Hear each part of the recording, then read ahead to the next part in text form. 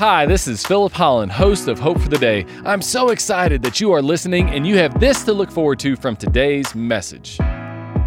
Sometimes we need a little bit of heat. Sometimes we need a little bit of pressure. Sometimes we need a little bit of suffering to be reminded that we have so much more in this life to live for, and we have so much more in this life that we can become. We can settle for a mediocre version of our own lives that we can create for ourselves, but if we allow God to sometimes put our faith through the testing, we can find out that there is a lot more to us than we would have ever imagined. And we just got to allow ourselves to experience some of that heat and realize that God is allowing that to happen in our lives to grow us. Welcome to Hope for the Day with Pastor Philip Holland. Today we will be studying from the book of Colossians in the New Testament. And while we call it a book, it was really a letter originally written to people in a city called Colossae by the Apostle Paul. The reason Paul wrote this letter is because the members of this church were new to the Christian faith and they had many questions. They wanted to know what the gospel was, what they should do with old traditions from their community and faith, and how this newfound faith should impact their lives. The same thing this letter did for those so many years ago, it will do for us today. It will inform us, challenge us, and guide us towards what the gospel really is and how it can impact our lives. Please enjoy the message. A reorganization of a staff structure can take away a job that could potentially be your purpose. A new vision of an organization can take away a department, a product that you produce, even a ministry. And that'll be hard to swallow if that is your purpose. But there are certain purposes that the Bible's outlined for us that are God-given. And no matter your circumstance, that you can always have. And that ought to be something that gives us peace. We shouldn't be trying to find peace from the things like this that can easily get taken away from us. In some cases have been taken away from us. But there's nothing that's ever going to take away your purpose to worship God. And what's amazing is that in the Bible, there is actually a story of Paul and Silas suffering in the book of Acts, and they still are worshiping. About midnight, Paul and Silas, who are imprisoned at this particular time, were praying and singing hymns to God. Because they looked around themselves, it wasn't a great situation, there were other prisoners there, but they knew that the one thing that could not get taken from them was their worship. And the other prisoners were listening to them as they still worshiped. I don't know how bad your situation might be. It might be really good right now. But what I do know is this, is that no matter what your situation is the purpose to worship God is always there and always available. I mean, even in the midst of COVID, we've kept our doors open. This is always going to be here for you because this is a purpose that we have to make available to you. Another purpose of God that he has for you is to continue to grow in your faith. And here's what's really challenging and a bit maybe even unsettling, is that it's your suffering that causes you to grow in your faith. Consider it pure joy, James writes, my brothers and sisters, whenever you face trials of many kinds, because you know that the testing of your faith produces perseverance. And let perseverance finish its work so that you may be mature and complete, that you may grow in your faith and not lack anything. Another purpose is to tell others about Jesus, that no matter how much you suffer, there is still an opportunity to proclaim Christ, to proclaim what Jesus has done for you, the joy that he's given you, and the love that he's offered you, and the peace that he's offered you, and how he's changed your life. I mean, even in the worst case scenario, I can step back in my own life and say, I would not have my wife and my family if it were not for Jesus. And I certainly wouldn't have any peace of mind if it was not for Jesus. And that's something that I think people might benefit from hearing on occasion if I were to tell them that. And Paul wrote these in 2 Timothy. Remember Jesus Christ, he says, raised from the dead, descended from David. This is my gospel. He's proclaiming it, for which I am suffering, even to the point of being chained like a criminal, but God's word is not chained. And he's saying, I'm still proclaiming this message even though I still suffer. Here is what's really crazy, is that we are scared suffering will take our purpose. But maybe God uses suffering to guide you back to your purpose, to help you realize that maybe your life wasn't really meant to just revolve around that role or that title or your appearance or those relationships. Maybe there's so much more, and it's often in the suffering that there is a pruning that takes place, and God is bringing us back to what really matters in our lives. I liken it to a Pop-Tart. Okay, yes, I'm making an analogy in which you are a Pop-Tart, just in case you were questioning that. When I was a kid, I loved Pop-Tarts. I mean, who doesn't like a good Pop-Tart? Well, the problem is that they're not always good. Often, whenever you get in a hurry in the morning, that's when you settle for the Pop-Tart. And when I was a kid, that's often what I would do. I would be rushing around in the morning, and I would just grab the Pop-Tarts, and then on the school bus to school, I would sit in the back and kind of eat a piece at a time so the school bus driver wouldn't see me. And it was okay. It was very mediocre. But if you get the Pop-Tart in the toaster and you allow that Pop-Tart to be fully toasted and and to get all caramelized and all the goodness that's inside of it to be just right, it's a totally different experience with the Pop-Tart, isn't it?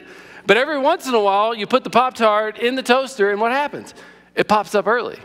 And then you're like, no, you're not done yet. Bam, get back down in there. And then it would fight you a little bit. And then you have to adjust the settings. And eventually you would keep it down in the heat for it to become all that it needed to become. You see what I'm saying? Sometimes we need a little bit of heat.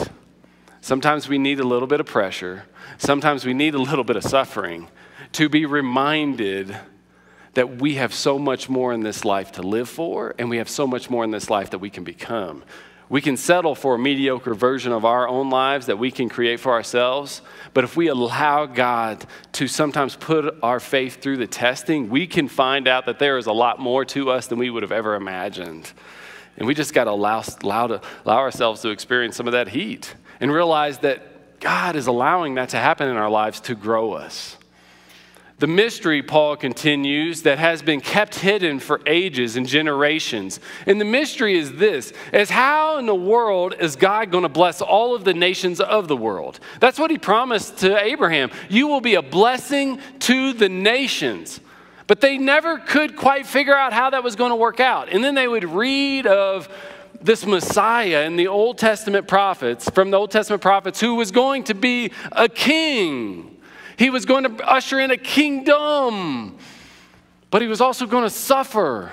It was a mystery, but it's now been disclosed to the Lord's people, and that's probably a reference to Israel. To them, God has chosen to make known among the Gentiles, which is anyone who is not a Jew, which would be all of us in this room, that I'm, at least as far as I'm aware, the glorious riches of this mystery. It's not a mystery that is being revealed that will take us to poverty. It actually takes us to riches. And what Paul is doing is he's playing on words because the people in Colossae are being led astray. They're being teased with these teachings from these people who have exciting new ideas.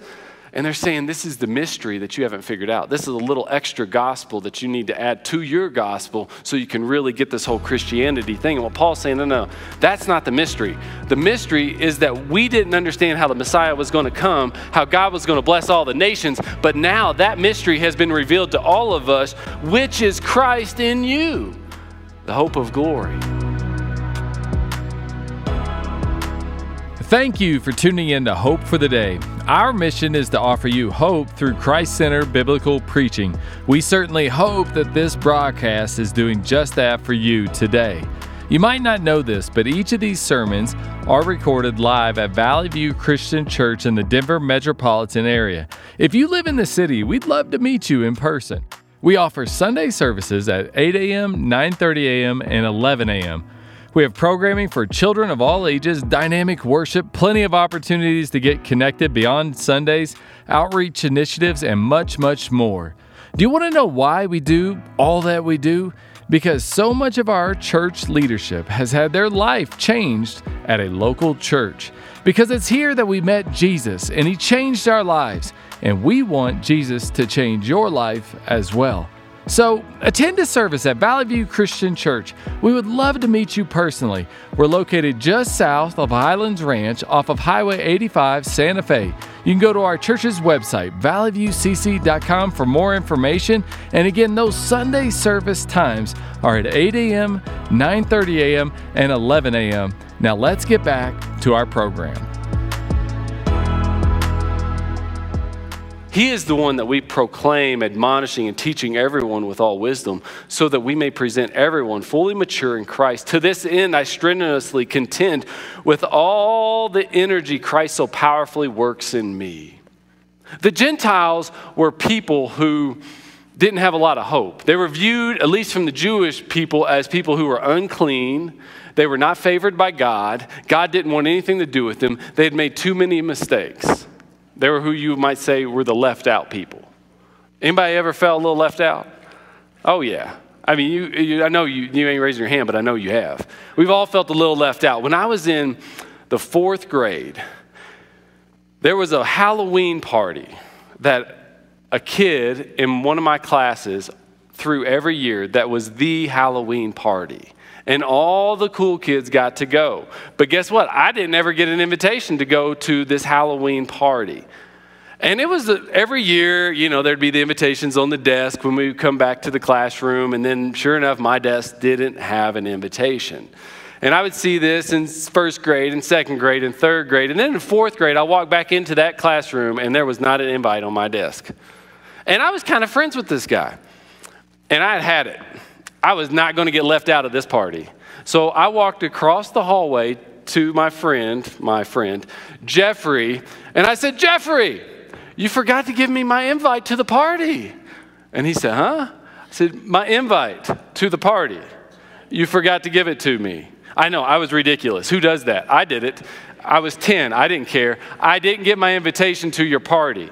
"Oh, okay." And then he gave me the invitation to the party. And it was a great time. And we all had a good time. It was wonderful. I was ridiculous. You should never do that. But I did it. And it worked. But there's something about being left out that just doesn't sit well with you.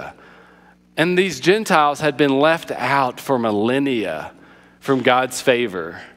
And now that Christ had been revealed, the mystery had been solved, now the Jewish people were keeping this good news from them. And Paul is contending, Paul is fighting to get this hope to them. And here's what he's teaching the people in Colossae, is that we can suffer in Christ and still give people hope. And here's the thing about hope, is the world will give you hope, but it will be a hope that disappoints you.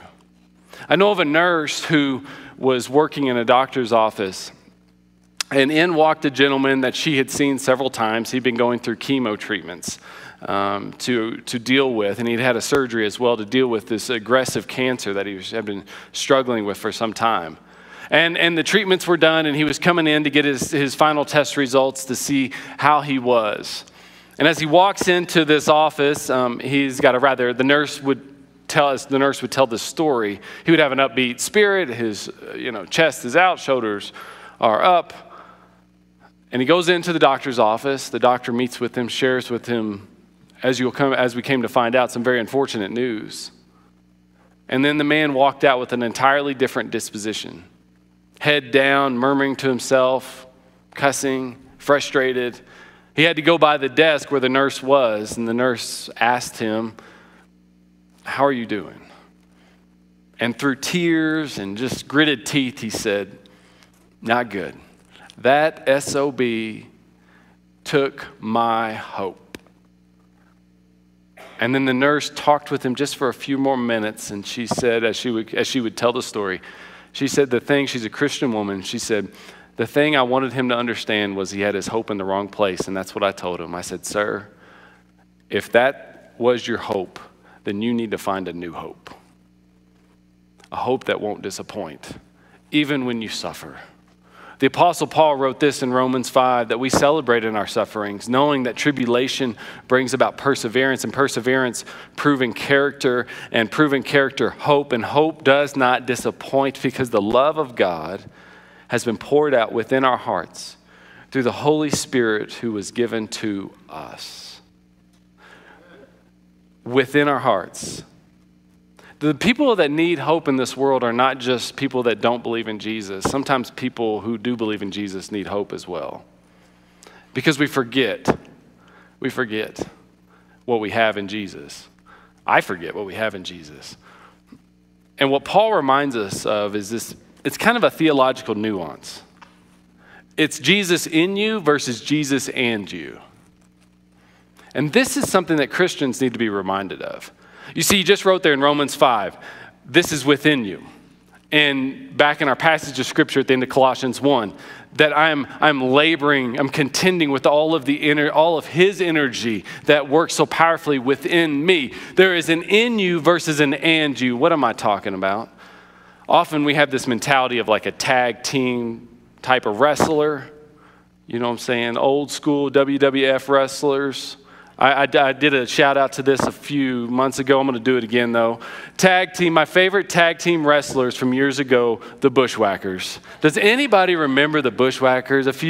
These guys were nuts. Their faces were all contorted and they would come into the ring and they would wrestle whoever it is that they're wrestling. But if you're not familiar with wrestling, only one of them could be in a ring at the same time if you followed the rules. And there was clotheslining and body slamming. Inevitably, one of them would end up in some kind of a chokehold, and he's trying to get to his partner because he is out. He is worn out. He doesn't have anything else left to offer for this particular fight, for this particular battle, and he's just trying to reach out to get one little finger on his teammate so the teammate can jump in and begin to fight the battle for him. And that's often what would happen. They just finally tap that finger, and then the other guy jumps in, and the battle keeps going and going, and eventually they end up winning. That's how a lot of us Christians who function in life. It's not a Jesus in you, it's a Jesus and you. And it's a tag team type of mentality that I'm going to struggle, I'm going to fight, I'm going to do everything I can on my own. And then eventually when I am so broken down, challenged, struggling at my wit's end, I'm going to reach out. And when life has me in that chokehold, and I'm going to tap Jesus' finger and hope that he can jump in and save the day. And he does. I think he does do that for the most part. But he doesn't want us to live like that. Because he's not just with us, he is in us. Thank you for tuning in to Hope for the Day. I hope that this message has been an encouragement to you. I know that it has been to others. You see, it is through the generous contributions of people like you that this ministry can thrive and get God's truth out into the world. I recently received a card from someone who said, "Thank you for these messages on Hope for the Day. They are encouraging and refreshing as we get the opportunity to hear biblically centered teaching that continually points people to Christ." And that is just one of several notes that we have received of those who appreciate the teaching here at Hope for the Day. If you'd like to become a partner of ours, just go to Valley View Christian Church's website at valleyviewcc.com. It's there that you can click on the Give tab, and then you can designate your gift to go to the Hope for the Day ministry. And we would love it if you would partner with us in this way, and I know many others would as well. If you are in the Denver metropolitan area, we wouldn't want you to just be a supporter of ours. We want you to attend one of our services in person to be a part of the experience that we have here at Valley View Christian Church. We offer 3 service times on Sunday at 8 a.m., 9:30 a.m., and 11 a.m. And it's at each one of these services that we record the messages that you hear here on Hope for the Day. Now let's get back to today's broadcast. And when we go into those challenging situations, it's not a matter of, hey, you're sitting next to me and I hope you tap me on the shoulder and that good angel says more than the bad angel. When we're in the midst of that tense moment, it's not that. It's he's in you trying to come out of you with your words and your thoughts and your hands and your feet to take you where you need to be and to help you to do what it is that you need to do, to help me to do what I need to do. But we got to be reminded that it's not a Jesus just with us, it's a Jesus in us. And Paul continues on. I want you to know how hard I'm contending for you and for those at Laodicea. So even in spite of the fact that he's suffering, he's imprisoned, he's contending for these churches and for all who have not met me personally. My goal is that they may be encouraged in heart and united in love, so that they may have all the full riches of complete understanding.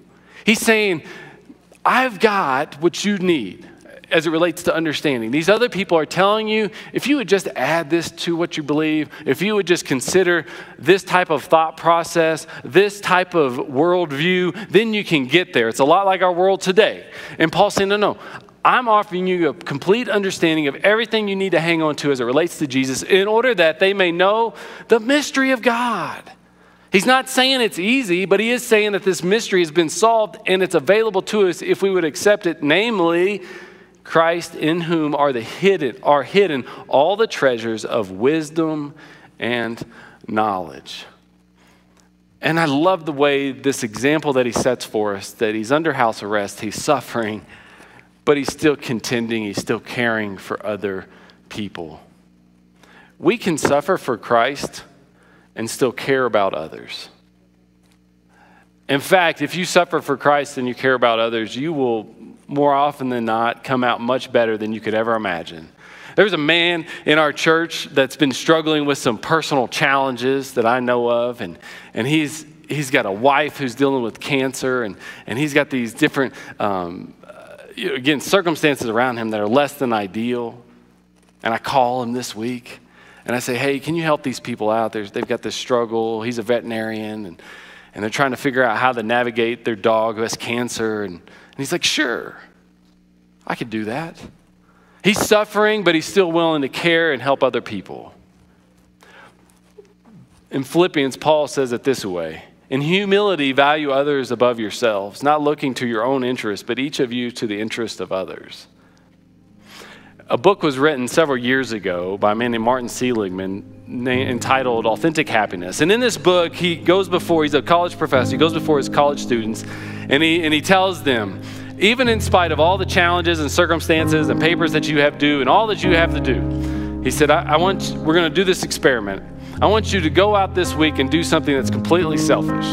Eat a sundae, watch a movie, just do something that's completely focused on you. Okay? And see how it makes you feel as it relates to the challenges you have. And document that. This was their assignment.